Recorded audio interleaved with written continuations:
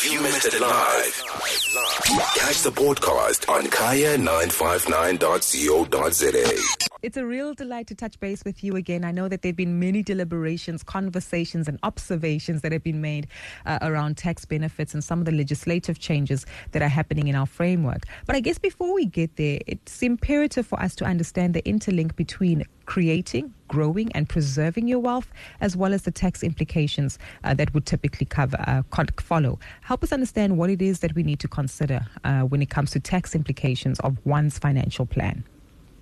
100% Gugu. So anyone who has taken the time to develop a financial plan for themselves will be well aware that there are a number of aspects to consider when working towards formulating a really healthy financial plan.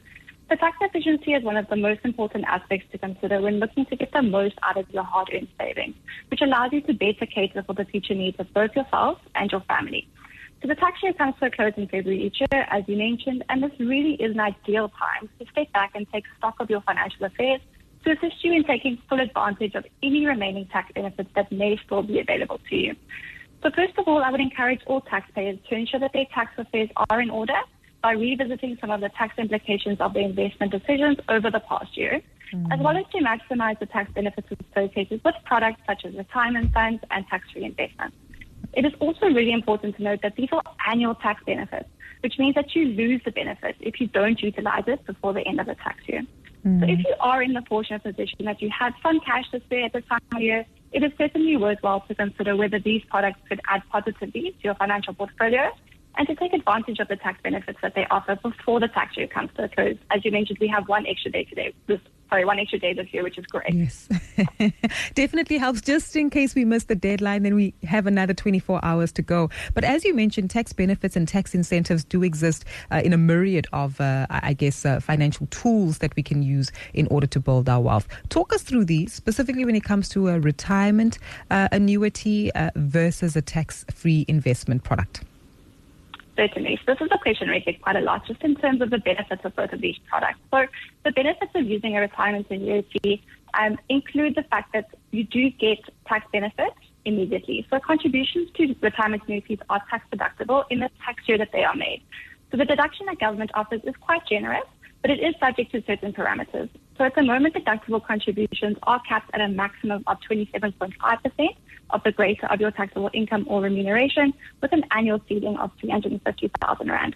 Another really great benefit is that you pay no tax on the interest, dividends, or capital gains earned while you are invested in this product. And lastly, your RA investment does not form part of your estate when you pass away. This is provided that none of your excess contributions are utilized by your beneficiaries to reduce the tax payable on a cash lump sum taken by them. So moving on to the tax-free investment product.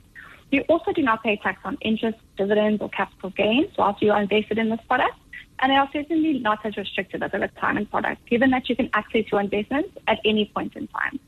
So an important difference to note between these two is that the contributions to a tax-free investment are not tax deductible in the same manner that contributions to a retirement product would be, as you contribute with your after-tax income. So tax-free investments also do form part of your estate for estate duty purposes. So when you look at both of these products, a lot of people ask us, which is the best investment choice?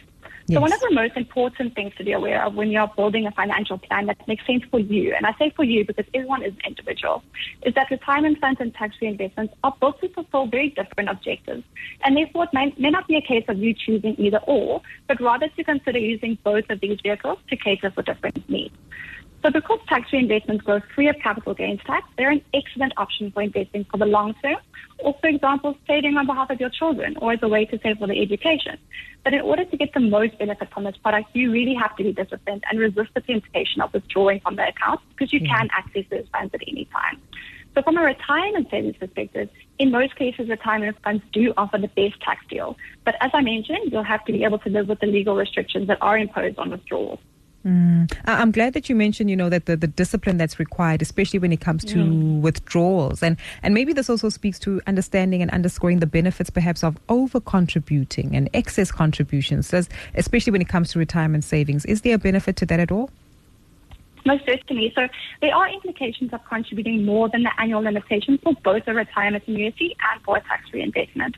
So if you contribute in excess of the 27.5% of your taxable income or remuneration to your retirement annuity, those excess or non-deductible contributions are not lost, as they may be carried forward to the following tax years. So from a tax perspective, there really is no such thing as over-contributing or contributing too much to your retirement fund, since you either get the tax benefit in the same tax year that you contributed or in the following tax year or multiple tax years to come. In the case of a TFI, the results of over-contributing are slightly less appealing, however, as if you contribute over the 36,000 Rand annual limit, you will pay a tax penalty of 40% on any amount over-contributed above that limit. Interesting. And I think this is really important because it does seem as though we need to be mindful of the practicalities of making sure that we get our tax affairs in order. And it can be overwhelming, Megan. It can be anxiety-inducing. 100%. Nobody wants calls and texts from SARS. But help us understand how we can actually ensure that our tax affairs are in order. No problem. So I have three useful tips for taxpayers. So the first and perhaps the easiest thing to do is to ensure that your tax affairs are in order by checking that you are in good standing with SARS. So you can do this by logging into your e-filing profile and just check that you do not have any outstanding tax returns.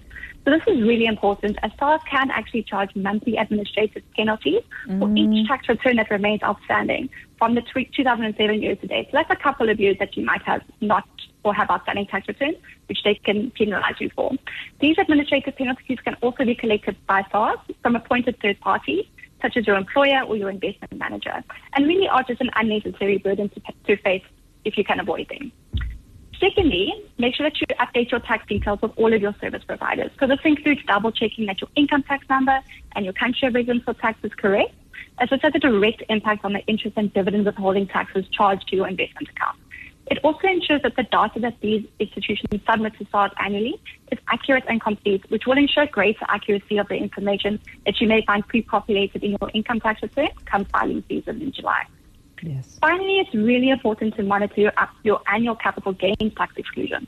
So this, as an individual taxpayer, you are entitled to an annual exclusion of 40,000 Rand on any capital gains you may have realized during the tax year. So the purpose of this annual exclusion is really to reduce compliance costs and simplify tax administration by keeping really small gains and losses outside of the tax system. So if you plan to withdraw from a long-term investment, it's useful to be aware of your aggregate capital gain or loss amount for the period, and also to remember your reporting obligations, as you're required to file a tax return for the year if you have capital gains or losses in excess of the 40,000 Rand annual exclusion. Sure. And that's really important because I do think that this does play a role in terms of our financial wellness and financial progress overall. And this also brings us to, we've spoken about the opportunities that do need to exist, how best we explore them. And I'm assuming, number one, we need to be very mindful of the cutoff dates and deadlines, especially when it comes to these contributions. And also bearing in mind, February also comes with the budget speech, right? And typically this is where we get anxious about any proposed changes to the tax bill. So I guess first things first, maybe let's talk about some of those changes that we should anticipate in the budget speech this year, and of course deadlines that we need to be mindful of adhering to in order to reap the full benefits. Certainly, Gugu. So that's definitely the million-dollar question in terms of what we may expect to see out of the 2024 budget speech. So unfortunately, this is one we cannot answer with absolute certainty. So South Africa is already contending with multiple strains on their finances, which includes high inflation, increased electricity and food costs, and really high interest rates.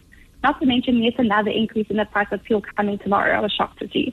So all of these factors should stop government from increasing personal income tax rates. But in the face of a large budget deficit and high levels of government spending, the Minister of Finance really has a balancing act ahead of him to try and get the country's finances under control.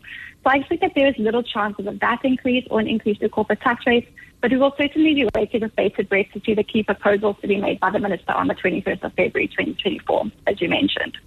In terms of the cut-off date for making contributions before the end of the tax year, for ALLAN GRAY clients or those looking to invest with ALLAN GRAY before the tax year comes to a close, there are different cut-off dates depending on the product you're contributing to, as well as the payment method that you might be using. So, for example, if you're EFTing the funds to ALLAN GRAY, or if you're going to ask ALLAN GRAY to collect the funds from your bank account.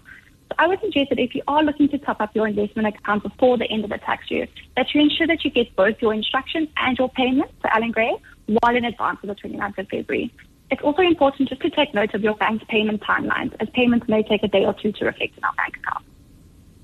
100%. So glad that you've given us such clarity and context there, Megan. Really appreciate it, as well as the time that you've given us on the show. All the best going forward, and I guess let's all make use of this deadline actively and get our tax affairs in order. Thank you so much for your time this evening, Megan. No problem, Goody. Thank you so much for having me.